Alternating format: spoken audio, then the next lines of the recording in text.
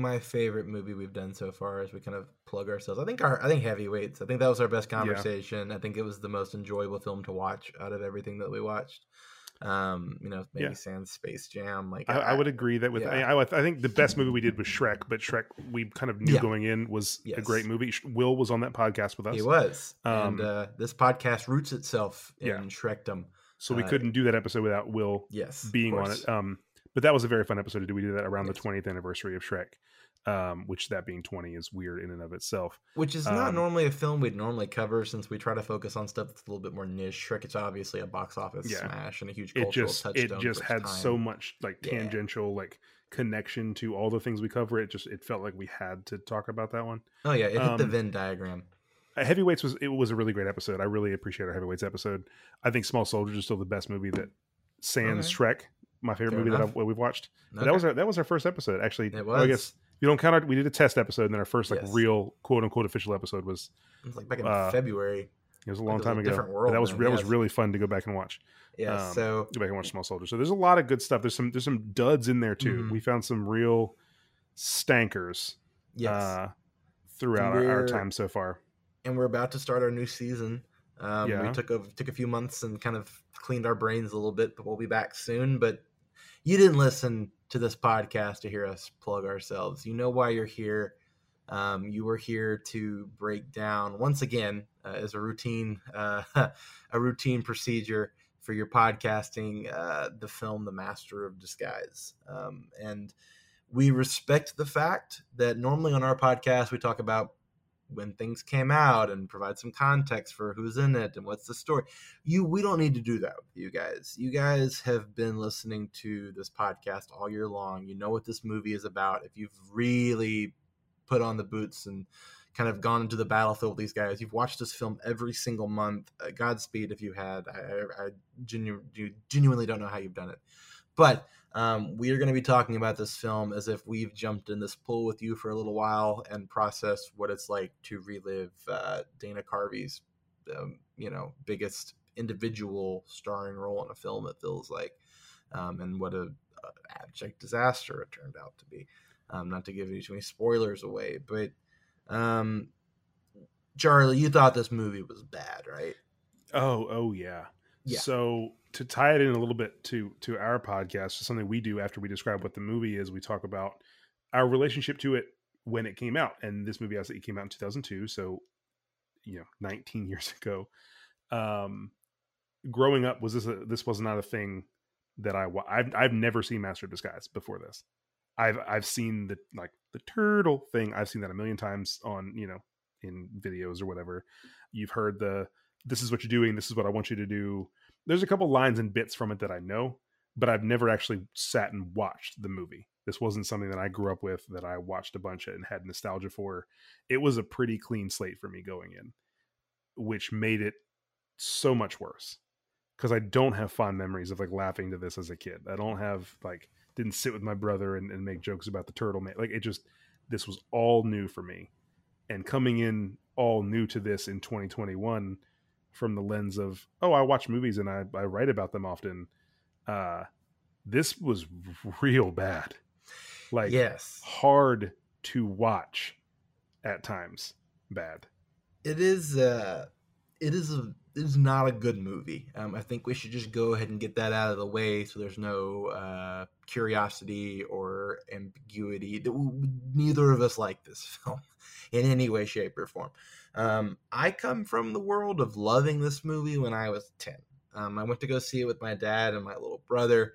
I rolled through the entire film, thought it was absolutely hysterical, was really engaged with what was going on, was super hyped after I got out of the movie, bought the DVDs, and watched it a bunch. I thought it was great. It's been a film that's been funny to laugh about over the years, just for little bits that you remember. It's never been a movie I've forgotten between the turtle scene and turtle out of context by itself is very funny. Yes, that's all I've ever seen gif. is those things Yes. out of context. Yes. And Brett Spiner's uncontrollable gas has always been something that's made me laugh, and some of the quotes in it are kind of funny, but as a whole, this film is very bad. And again, we're going to talk about why it's bad and why this is such a strange film. But I think before we do that, we need to kind of deal with a little bit of context about where Dana Carvey was in his career at that time. I'm sure that Will and the guys have talked about that a little bit, but Dana Carvey obviously was a huge comedic presence in the late 80s, early 90s, throughout the 90s. He was big. He was one of the biggest people, perhaps maybe of his time, the biggest person that was on SNL. His H.W. Bush impression was huge. Church Lady obviously was one of the biggest SNL characters from that kind of era of the show. Carvey was beloved, but his career kind of took a really weird detour when he and Robert Smigel and the aforementioned now Louis C.K. and a lot of other big comedic figures like Steve Carell and Steve Colbert did this TV show, obviously called The Dana Carvey Show, which was on ABC after Home Improvement and only lasted about like 6-7 episodes. It's probably a forerunner for a lot of the comedy that we have today. It was incredibly ahead of its time, very offbeat, very sketch based. But if you like something like Tim Robinson's I Think You Should Leave, you have to go back to something like the Dana Carvey Show, because the Dana Carvey Show really put into practice a lot of the odd sketch comedy that we enjoy today. And it was on network television after Tim Allen's Home Improvement. Carvey's career obviously was still pretty successful as a stand-up after that, but his big movie role was always Garth in Wayne's World. So he never really got that big movie moment to have his time in the sun. And obviously Happy Madison, Adam Sandler's production company at that time, was like churning out movies for Columbia, of course. So like they had studio comedies left and right. This is back in the day when you could just make a studio comedy on an original concept with a comedian and put it out in the summer and people would go watch it. It's a very strange concept for people who, weren't alive in that time or didn't remember really following movies at that time. But The Master of Disguise came along. I think it had a summer release date. I'm pretty sure. Yeah, August 2nd, 2002. So it's about 19 years old. It was a pretty big release, I think, for Sony that summer. Dana Carvey finally gets his big starring movie role. And, of course, the rest is misery and history. Imagine if Adam Sandler released The Ridiculous Six in theaters in the middle of the summer. Yes. Probably even, I've not seen Ridiculous Six. I've tried to stay away from it, but I'm sure it's a worse film. But even just the how ridiculous it is and how silly and if Netflix didn't exist, I mean, Sandler would have made that movie one way or the other probably. So it just would have gone into theaters. Yes, and I mean, that's what this feels like to me. Yeah, well, it's like Sandler's work at that time was very culturally relevant. It's not like the movies that people are used to Adam Sandler making, like in the 2010s when it was just like Jack and Jill and the Duo, like stuff like that. That really wasn't who Sandler was at that time. Sandler at the time was a huge box office draw, and he was somebody whose movies still had that potency to them. Now movies like Little Nicky don't age as, they didn't do quite as well. Mr. D, like critically, like they're not going to get like zeros, but they're not going to be necessarily fresh. But some of those films obviously have aged more enjoyably. Movies like like Happy Gilmore, Billy Madison, that had bad Big reviews. Big Daddy, yeah. Really great. So looking back when you watch it, yes, that's probably the best one, or at least how it holds up today. That's got to be up there. Yeah, and like those movies they have fan bases, they have respect. Like if Happy Gilmore comes out today, it doesn't get panned. Like it actually gets pretty solid reviews. It was a little bit of a young person's comedy at a time where film criticism was more tilted towards more your classical. But Happy Madison did start making a lot of decisions that didn't have anything to do with Adam Sandler, and that's where a lot of these movies came from. You have this movie. You have another movie that hasn't aged well. Grandma's Boy was a Happy Madison production where he decided to put all of his supporting guys in lead roles, and very funny at the time. I would imagine not very funny now as a grown-up. I mean, yeah, like the Happy Madison offshoots, you're going for the Rob Schneider Moody's, you're going for stuff with David Spade, you're going for the stuff that like. But the interesting thing to me is, was Bucky Larson Born to Be a Star? Yes, the Happy Madison movie. Madison, yes, and Dickie Roberts, former child star. That was one of David Spade's. Oh yeah, there was 2 former child star movies. But what was interesting to me about Dana Carvey doing this movie is that like he's not like an Adam Sandler sidekick. Dana Carvey was bigger than Sandler was at the peak of SNL's popularity. And that's what makes this movie so like you can see it play out in the movie.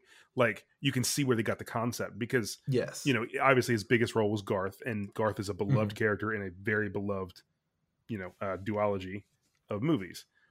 But his biggest talent, like what made Dana Carvey the funniest on SNL, were his ridiculous characters. Yes, absolutely. His over-the-top, insane characters that worked so well on Saturday Night Live. When he was Garth, he was just Garth.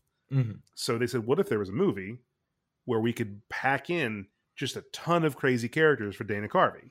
Well, yeah, because like he's a world-class impressionist. He is one of the best people ever to be on Saturday Night Live to impersonate other people. I mean,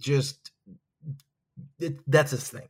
Like, if you're going for an impressionist on a sketch variety comedy series, Dana Carvey's on your Mount Rushmore, without a doubt. So, like, they made a whole movie where Dana Carvey is doing bits, mainly sketch bits, impersonating people and creating eccentric characters, which should be something that should work, but obviously when you watch this movie, it just doesn't in any way, shape, or form.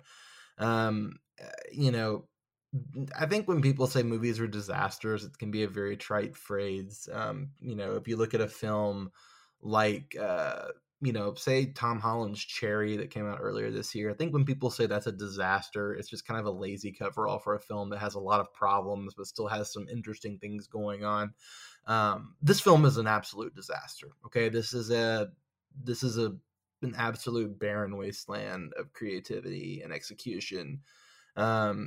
It's painfully unfunny. It's just very cringy. It's got a very unbridled performance from Carvey, very against normally, where he's very reined in and focused. It's just like scatterbrained all over the place.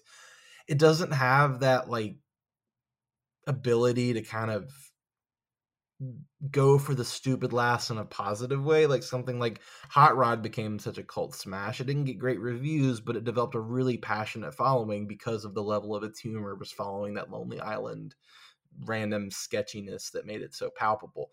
I wondered if this film would have some of that, and it does not at all. It is a bizarre premise. It has no execution, no comedic timing. It's just the way it's interesting you say that, because the one thing that is funny at some very few times in this movie, the times that will get you are Dana Carvey doing an impression, like doing the turtle thing. That's just what's funny about that is just Dana Carvey doing something ridiculous in that small vacuum. Yes. Again, yeah, disconnected from everything else going on in the movie, disconnected from the movie itself. Just that little window where you watch him pop out and say turtle, like that's funny. It's or when he does the Tony Montana later in the movie, and he's talking about the little wieners and tiny nuts. Like, if you detach that from the rest of the movie, just watch that in a thing. You watch Dana Carvey do that impression.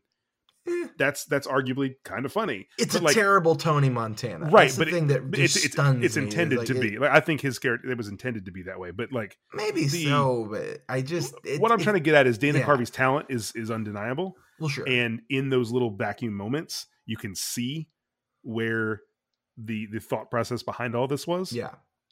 Especially if you didn't grow up watching SNL in the early to mid 90s. Like, I think it's pushing it to say this film had a thought process. but I guess the thought process behind putting it together, like behind saying let's make this movie.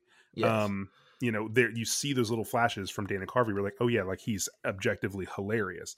But those are that's like 3 moments in the whole movie, and they're only funny if you remove everything going on around it.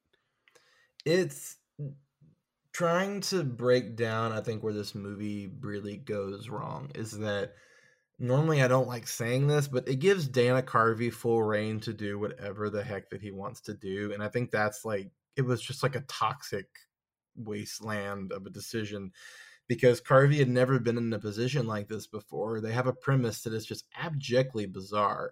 And you try to fit him into that and just basically tell him, we're going to basically do this very loose thread of a plot. You can literally just do whatever the heck you want. We'll get the makeup for it, write the character, because obviously he co-wrote the movie. And there's so many of those characters that didn't even make it into the movie. Yeah, they're in the closing credits. When you watch it. And these Stranger. Oh my God. So one of the things that living in the world we live in today, in the year of our Lord 2021, the post-credit scene is such a thing. Thank you, Marvel, for making it such a thing. No. You got to go back to. Well, no. I'm saying right. They have caused it. I understand. Yeah. Marvel has made it a thing because Ferris Bueller did. I mean, Pirates of the Caribbean did it before Marvel, and you know how much I love Pirates of the Caribbean. Yeah. All 3 of those original movies had incredible post-credit. Well, the second one kind of sucked, but 1 and 3 had awesome post-credit scenes before Iron Man existed.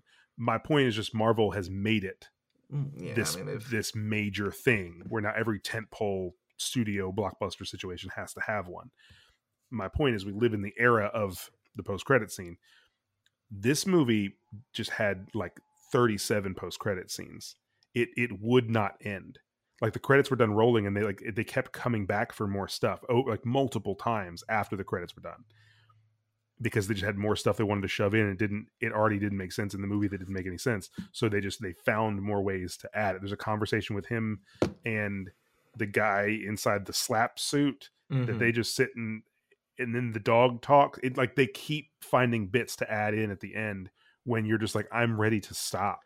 Well, Please the film make like it stop. It's really like, not to be too dark here, but it's like if you hit a deer with your car and it's just sitting there like wheezing and it's dying, and it's just like, just get this over with. Like if there's any way to put this poor thing out of its misery, that's what this movie does. But it just doesn't have the courage to like cut itself off when it needs to go. And it's like, I get that people complain about the ending of Return of the King and saying it like it takes forever to get over. I would rather watch the ending of Return of the King 500 times than go through this freaking miserable end credit sequence. It's like watching Jordan with the Wizards. Like, oh, it is. I mean, like something just can't, like, all right, dude, like it's like watching Tim Tebow with the Jaguars. I mean, it's like just like an athlete that was at the peak of their career and like refuses to walk away. Like it is bad. I mean, now granted, this was never good. No, but it just whimpers out, and it's so sad. Well, it's just all these random cutscenes, and like I can only imagine how horrible the footage is that they had to sneak into the end credit sequence. Like, there's the one where it's the toy guy, and it's like a horror film. It's like, this is a horrifying. Okay, so I want to talk about post. I know that we took a really weird way to get here, but there is something in this post credit scene that bothers me so bad, and I have to bring it up. I have to bring it. Like, it's because it's so gross. And I get this.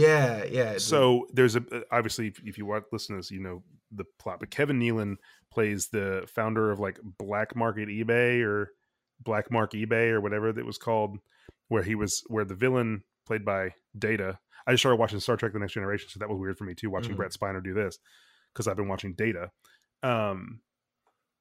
He is going to sell, like, he gets the was it Charles Brolin? James Brolin? I think he gets the Brolin to do. I'm just blanking right now. I think James Brolin. Yeah, it's James. He's getting him to steal all stuff and look like, let's see. He was Jessica Simpson, Bo Derek. Anyway, he is going to sell all these things that he gets him to steal, because Jessica Simpson was allowed to take the lunar module from the. I don't understand. This movie was terrible. But he's going to sell them all on Black Mark eBay. And Kevin Nealon, another SNL great. There was weird SNL great stuck in here. Kenan Thompson had like a cameo as himself at the end of the movie. But Kevin Nealon was going to help him sell all these items on Black Mark eBay. And in the credits, they're talking about, Kevin Nealon's asking him about the Master of Disguise. He's like, can he really turn into anybody? He's like, he says Barbara Streisand. And immediately, then he follows with like Britney Spears. And someone makes a joke. He's like, oh, like you're naughty. Or he says something where it's like, oh, he's clearly asking, he can really turn into anyone. And it's realistic. So like he could turn into like these gorgeous women that I'm obsessed with, these and be them, so I could spend time with them. So that's kind of a like kind of gross whatever joke, but I get it. Britney Spears was 20 at the time, but like she was at the height of her Britney.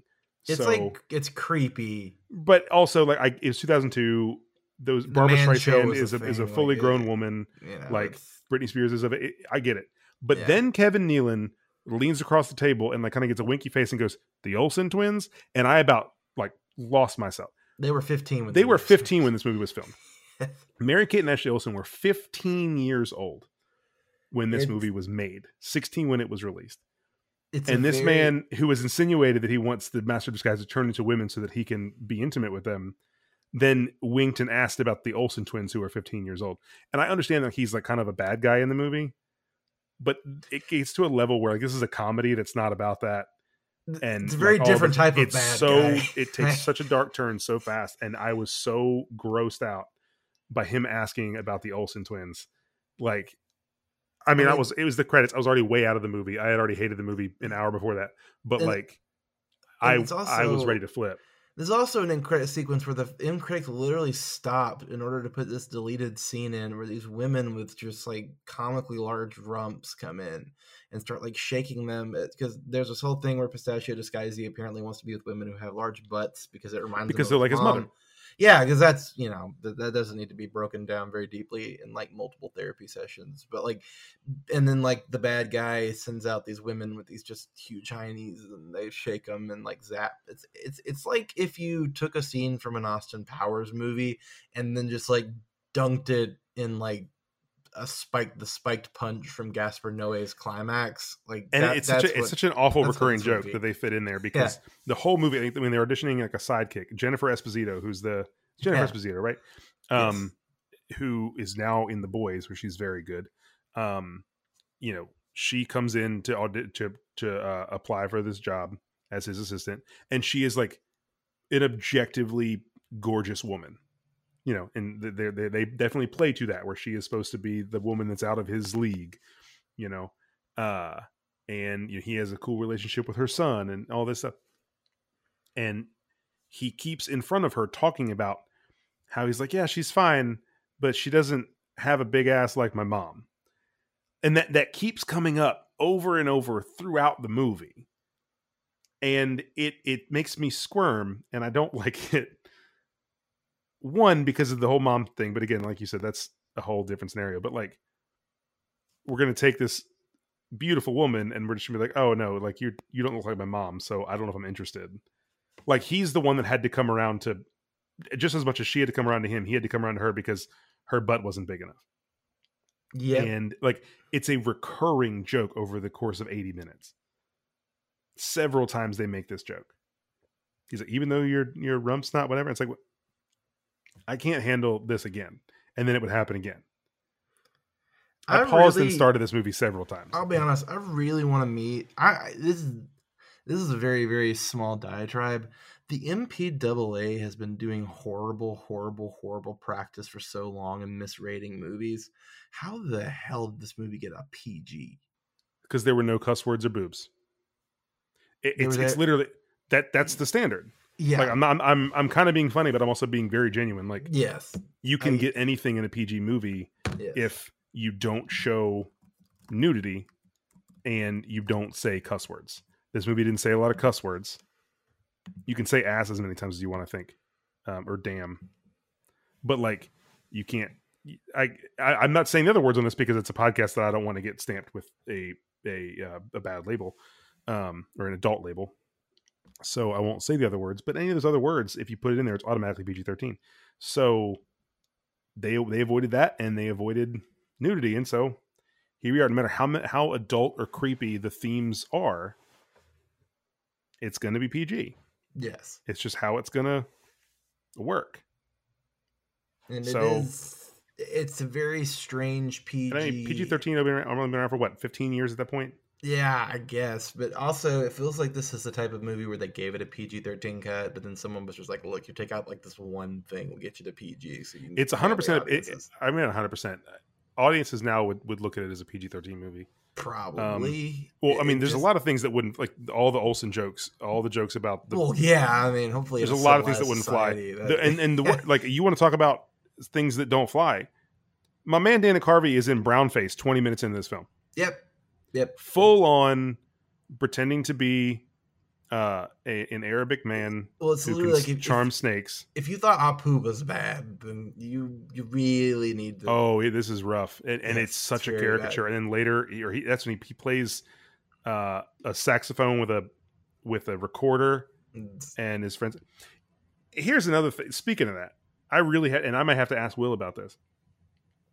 Let's take away all the bad things about this movie, about how it's made and how unfunny it is and offensive and all this stuff. And let's just actually focus on the lore of the movie itself, because the lore of the movie itself does not make any sense to me. No. And I'm having a real hard time unpacking it. And a lot of it hinges on that. The snake charmer bit is where I kind of thought of it.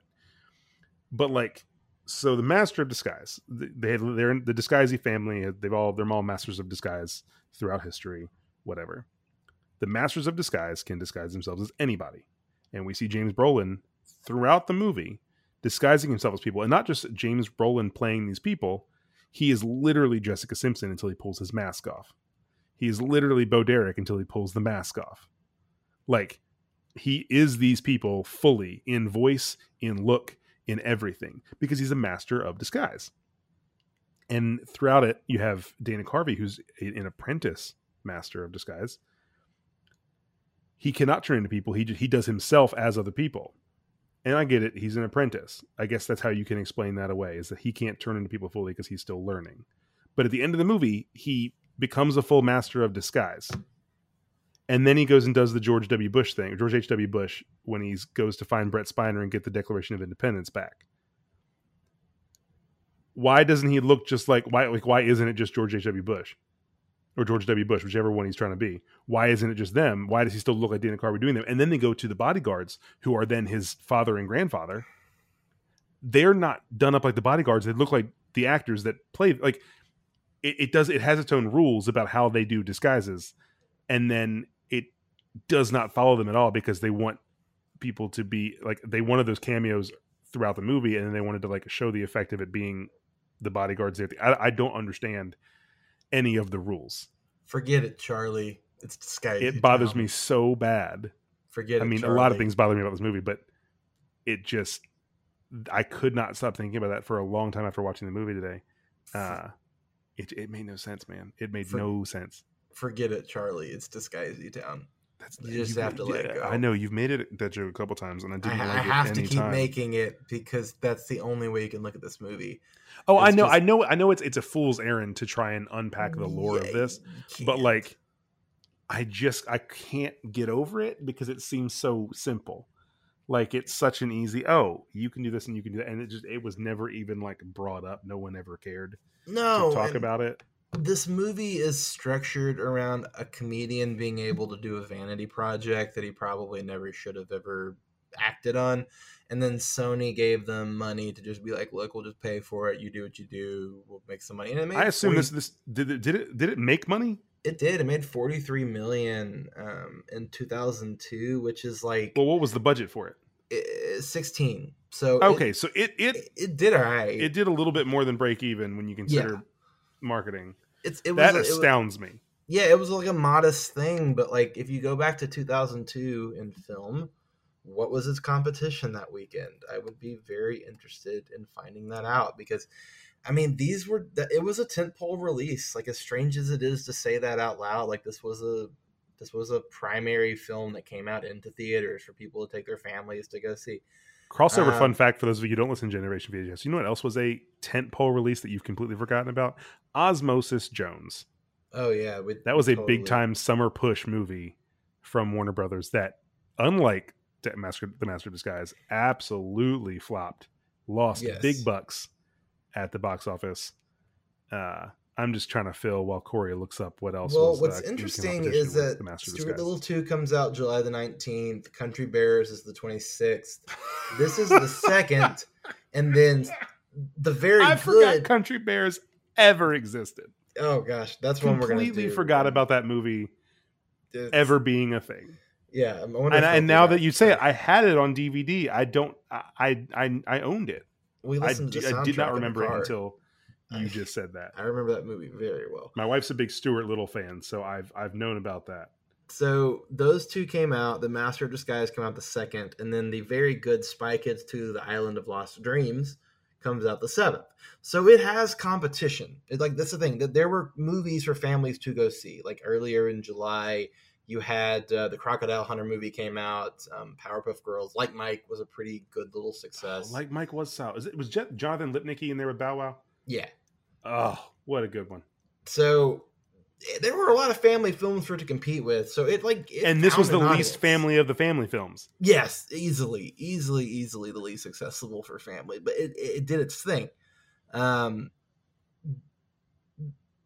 It's one of those movies where it's not going to get made today, obviously, because the nature in which we create comedy has changed, and we can't just get one person and make a weird concept and just throw it out there with whatever budget, because that's just not how people want to engage with comedy now, in a general sense. But there is just something it just feels like a movie that was doomed from the start. It just felt like it was a bad idea with an actor who is historically very talented that had absolutely no idea how to rein in his lesser impulses to craft any sort of meaningful comedy out of this. It's just such a strange fever dream of a film. Here's a fun thought experiment that Yeah. I just discovered in my own brain. What would happen today if we just gave Tim Robinson a feature film and said, "Do what you will"? I mean, it would be great. I think it'd be much better because he approaches things differently. Well, yeah. I mean, but it's more about I'm excited by that idea. Well, sure. Of if we gave Robinson, or if Netflix gave Robinson what Sony gave Dana Carvey, and it's like, make sketches into a movie, it'd be so weird. It would be. And really, the one thing that like I would compare this movie to, I think if you went for a dichotomy of two creatives in this time period being given films that they literally could just do whatever they wanted. One would be The Master of Disguise, which is more of the studio-friendly version of a comedian who's very tapped out at this point in terms of creating for the screen. Obviously, Dana Carvey's career has not produced a lot since then. It felt like kind of a last call for him, kind of an encore Vegas show of doing his shtick before he realized that it kind of passed out of not only relevancy but creative potential. And then you look at a film like Freddy Got Fingered, which was obviously reviled at the time as one of the worst movies of all time, that has later been culturally re-examined to see that it might be one of the most provocative piece of Dadaism that's ever gotten through the studio system to ever be made. And Tom Green is nowhere near at the reputation of where Dana Carvey was, but like, if there's anything you can see is that one of those movies clearly has gotten some sort of respect going on for it now, but The Master of Disguise is just an abjectly terrible film through and through. Oh yeah, and I didn't mean to suggest that Tim Robinson's movie would be bad. I think it would be fantastic. No. I'm just curious to know what that would look like. And I don't even think Tim Robinson would do it. I think honestly, it brings in an interesting point to suggest that like sometimes like just because someone is good at one thing, they may not be good at the other thing. Dana Carvey is one of the best comedians of the 90s. He was an undeniable presence. His television show on ABC obviously is a monumental moment for comedy, even though it didn't last very long. It really sparked a lot of excitement for folks and became something more and more as time went on. There's a really great documentary called Too Big to Fail on that, about I think it's called Too Big to Fail, about the Dana Carvey show. I'd recommend checking it out if you haven't seen it. It's a good little watch. But that's why, like, when people are like, oh, Dana Carvey does impressions for a comedy, Sony checks like, here's your check, go for it, man, that sounds great. And then while it made some money, it has one positive review on Rotten Tomatoes. Like, that's how bad this movie is. It is a film free of any sort of editing, or it's just a bunch of jumbled scenes together. It's a pathetic excuse for a movie. There's I will say just real quick, there are 8 episodes of the Dana Carvey show. Yeah, the last one didn't air. They are on Crackle, Plex, and Philo, like those free services. Yes. They're all on there to be watched. Yes, if you want to see Bill Clinton breastfeed puppies and kittens with artificial nipples, that's the place to go. That was the very first sketch that they ever aired. And if you want to see Steve Carell and Stephen Colbert before they're people that you recognize, that's where they got their start, out of their kind of stand-up comedy or kind of comedy troupe days. So that's a very, very good program that has aged in esteem well. The Master of Disguise is like the last thing Dana Carvey really did that had a big, wide release, and it is very bad. Obviously, you know, he probably could have made more movies like this, but I do wonder if this film creatively tapped him out. Like, I do wonder if like this film just being such a disastrous experience really just like made him just kind of want to throw in the towel and be like, yeah, I'm good. Like, I'm not going to do this anymore. I'm going to be a family guy. I'm going to enjoy my life and just not try to worry about creativity, because the ship had clearly passed him in terms of being able to channel what made him popular into anything meaningful with that film. Corey, I do have to ask you, I know we talked about the turtle thing is like the longest lived bit from this. Is there anything when you watched it today that genuinely made you laugh? Is there like, was there any moment that like was actually, because I have, there was one thing that I cackled at, and I can't tell you why, because I don't know why. But I'm curious to see if there was anything that you actually found funny.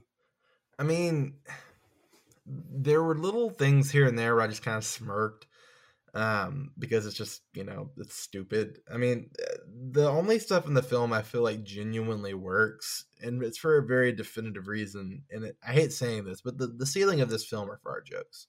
And when the ceiling of your film is a fart joke, you really need to reevaluate a lot of stuff. And it's because the villain Brett Spiner will like go on these evil laughs, and every single time he tries to evil laugh, he just poots, and then the scene just stops. You can't even say poot without laughing. I know, but that's the thing. It's a problem. I mean, you're I know, getting close to 30. Child at heart lives longer. It's scientifically proven. But there's just, and the camera lingers long enough to where you just see this disappointment and shame just sink into his face. And it's always in front of James Brolin, and Brolin just kind of sits there. It undercuts any of the mood. It progresses throughout the movie, because the first time he's like, "Oh, I didn't hear anything," and then he gets like real upset with himself. Yes, it just really, it keeps happening and happening and happening. And it is such a stupid, funny little moment. Brett Spiner plays it just his emotions just get so different every single time, where it's just like the whole movie just stops and he just has to like reflect on himself and all this insanity going on. Like, I just can't do the evil laugh without farting. I don't know what he's eating. I don't know what his diet. Like, I don't know. He's like, he had like this hope that maybe I can laugh without flatulating. And it never happens. There's never a moment where he doesn't, rip one. And if, again, it's not good for this film that's the funniest part about it. If your villain passing gas. Well, to be fair, I don't think that's the funniest part about it, but I get what you're saying.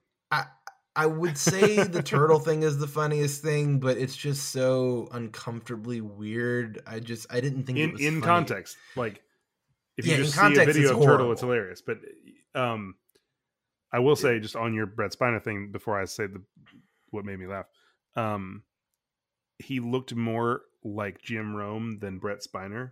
Yes, and all I could think about was him being Jim Rome, from formerly of ESPN, and that was hard to just sit through in and of itself. There was a moment that I got genuinely, it just caught me off guard, and I cackled aloud.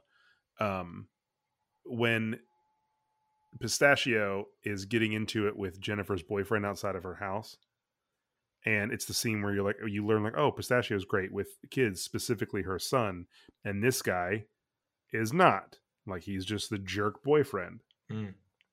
And the kid's trying to learn how to skateboard, and Pistachio had given him like elbow pads so he didn't get hurt, but the guy is trying to pretend like he's good with a kid, and he's like, oh yeah, hey, grind that curb, and the kid like tries to do something and just like plants into this bush, like just wipes out. And I think it was because I wasn't expecting it, and because the guy was so confident of like, you can do it, kid, and the kid listened, and he just hurt himself. Yes. And it was so funny watching that kid fall on that skateboard. I don't know why, but it was very funny to me. I did not laugh the rest of the movie, but that one like shot got me good. It's weird. I feel like this is the most scatterbrained conversation we've ever had, but it's like, I don't understand how to have a conversation about this movie. You just sit there and you watch it and you just kind of be like, this happened. I mean, it's clearly just like this bankrupt vision of a creative who has clearly leaning on his, like, it's like it is like trying to watch an athlete at the end of his career, like a pitcher whose arm is just shot at this point. It's like the pitch isn't going to work anymore. Carvey's bit, just, his impressions here are flat. His characters are unmemorable outside of the turtle, but that's like memorable for some other reasons. And the cherry pie is memorable for other reasons that are very terrifying. He literally, in this film, one of his characters is a pile of poop on grass. It's his face. It's like someone stepping in poop, and it's like his face. And I really genuinely feel like that suit captures the spirit of this film. I feel like I was grass that got pooped on and stepped on. It's not a good film. I feel like an idiot as a 10-year-old for enjoying this. And what bothers me is that I was really hoping there'd be like this glimmer of like, this is fun to watch because it's so terrible, you know? Like, I really enjoy sitting and watching The Room.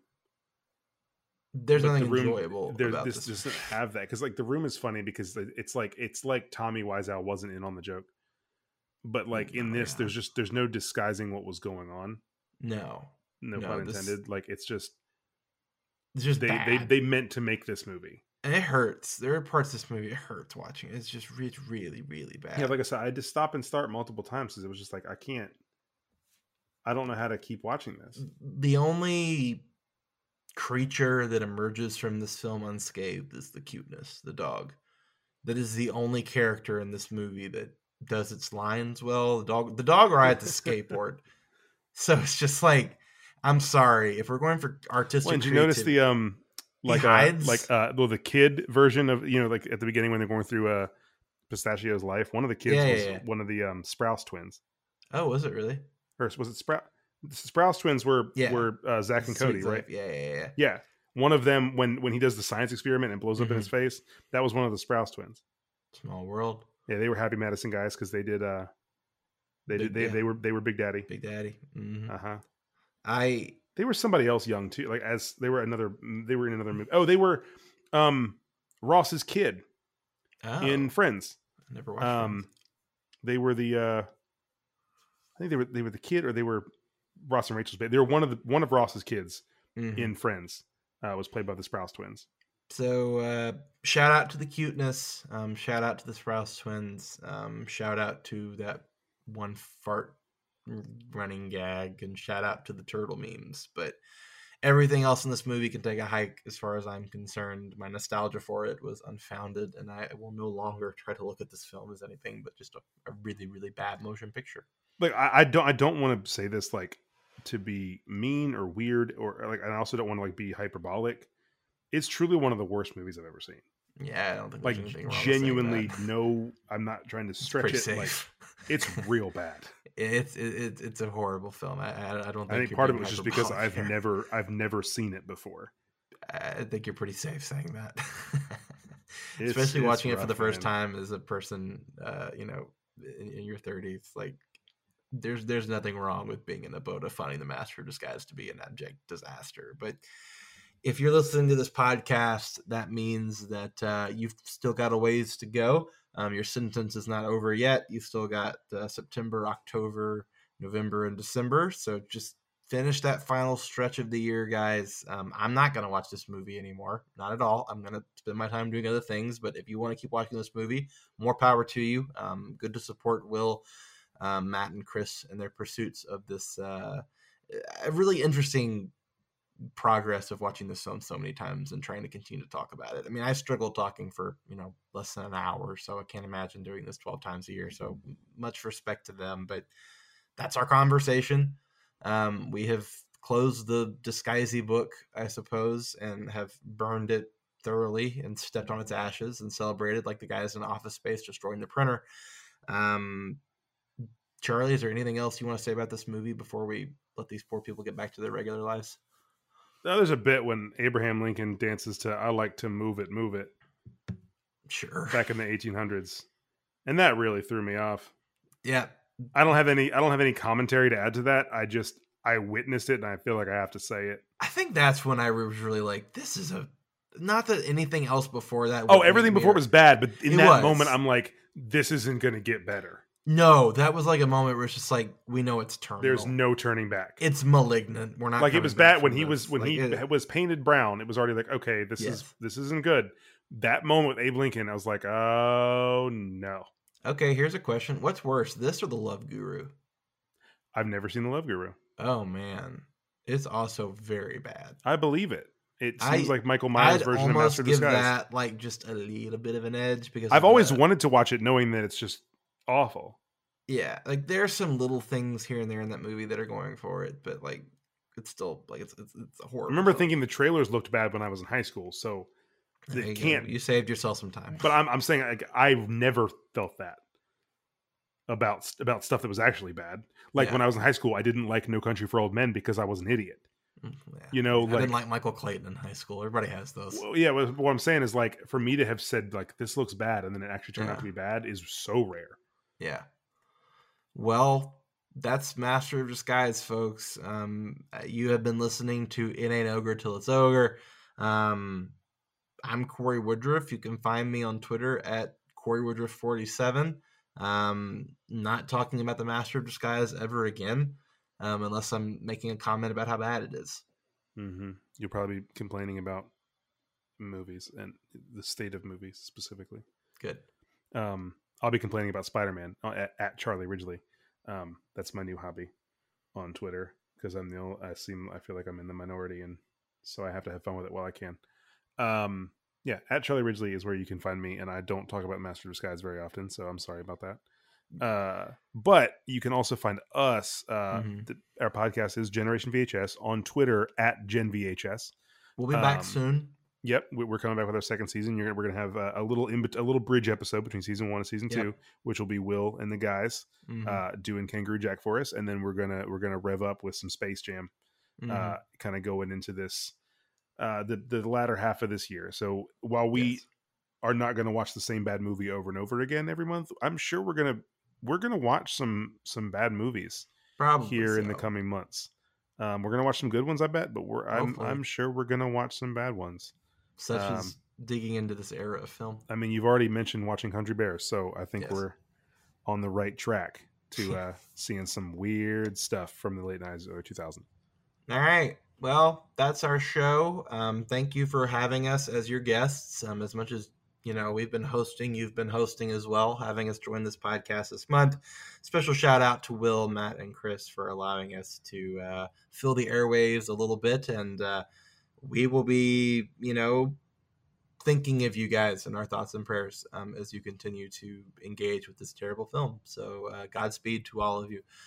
May your turtle clubs be turtly, and may your dogs ride skateboards. May your cherry pies spit cherries at you, and may your I don't know where you're going with this, and it's getting, you're like the ending of Master of Disguise right now. We just need to say goodbye to these people. Well, see, now I need to keep going to honor the spirit of this. So may your Kenan Thompson cameos be very well. We've done 2 Kenan Thompson movies. Yeah. Shout out Kenan. I guess a third one coming at some point because we had to do. No, we've done 3. We did Good Burger, we did Heavyweights, and now we've done Master of Disguise. Well, it's a Kenan Thompson film. He has his own. I guess what I was getting at is at some point we'll do Mighty. We did the first Mighty Ducks. We'll do D2 at some point. Kenan arrives in the Mighty Ducks franchise in D2. Not the first film. He's great. We're really going to keep this going. Really against type in Heavyweights. We're really fantastic. Keep saying Stephen Brill liked our podcast. So which was really fun. Even though I'm still not convinced it was actually Stephen Brill. It was him. That's a whole. He complimented me on the phone, which was nice. Yes. He said he appreciated what we do on the phone, so I at least have that as like real confirmation. Yeah. Okay. Well, guys, shout out. Stephen Brill wrote the original Mighty Ducks, and then he directed Heavyweights and Disguise. You said we were going to keep going and find things to talk about, like post-credit scenes. We're just going to keep going. So I was just giving you Stephen Brill's filmography. How bothersome was it that there was a man living inside of that punching dummy? We have no idea. Oh, he was a tiny man. Did he have access to food and water? Like, has he just lived there for years? I don't know, but he smacked the hell out of Dana Carvey. He did, but also, like, does he have a family? Like, there's just a certain level where I was really bothered rewatching this. You told me not to keep talking about the lore of it. Is he okay? Like, does he like he's live in drinking the attic a Coke with Dana suit? Carvey at the end of the movie. I mean, I guess it seemed like they patched it up, but it's but they patched it up because they were beating the hell out of each other, and then all of a sudden they were patched up. But like, how long has that guy been in that suit? Like, has it been like for decades? Like, how old is it? Maybe it's like they have the nest in a box or nest in a suitcase or whatever. Maybe inside the slap suit, it's like a world or something. Whole like world. Like he has a whole little family in there. Yeah, but then like, is he now left it? Like, no, like he goes back. He like trains his kids to do the slapping, or is he so he can retire? Or do the disguisees keep this guy trapped in there to punch dummy people when they train Master of Disguises, which seems to have happened like 3 times in the last. Maybe he's a mini-me 100 years to James Brolin. maybe, but also, what if like this whole time the disguises are the bad guys, and like Brett Spiner's trying to raise money to like help get them? I won't go that far, but maybe they're all bad guys. You remember when he stole the Declaration of Independence? He beat Nick Cage to it. He did. It was which is Brett disappointing Spiner because first. who was it that stole the Declaration? Which famous person stole the Declaration? I don't Nick remember. Cage. But... No. I'm talking about in the movie when he was doing it was disguises. whoever the world's fastest man was at that time. I can't remember. Oh yeah, yeah. Michael Robinson? something Maybe? Johnson. Yeah. It was Anyway, it was his simple, like a common last name. But he took, because all I know is Jessica Simpson took like the Moonlander or whatever. Yeah, we haven't even touched on the fact that the mom who's like eating magic popcorn that makes her not know what's going on when she's under captivity, and then somehow she just gets this foresight to know that I'm eating magic popcorn. And oh yeah, and you know what we're gonna do? We're not gonna address it. No. Y'all enjoy your time. No, on Earth without this movie. That was that's the ceiling of that movie. It's just that noise. No, you have to cut it off after the fart sound. I guess. Or I guess we're going to keep it because it's the spirit of the movie. But then we stop, and then we come back, and we're sitting around drinking sodas, wondering why the audience is still there to rip off the Ferris Bueller bit. So, that's it.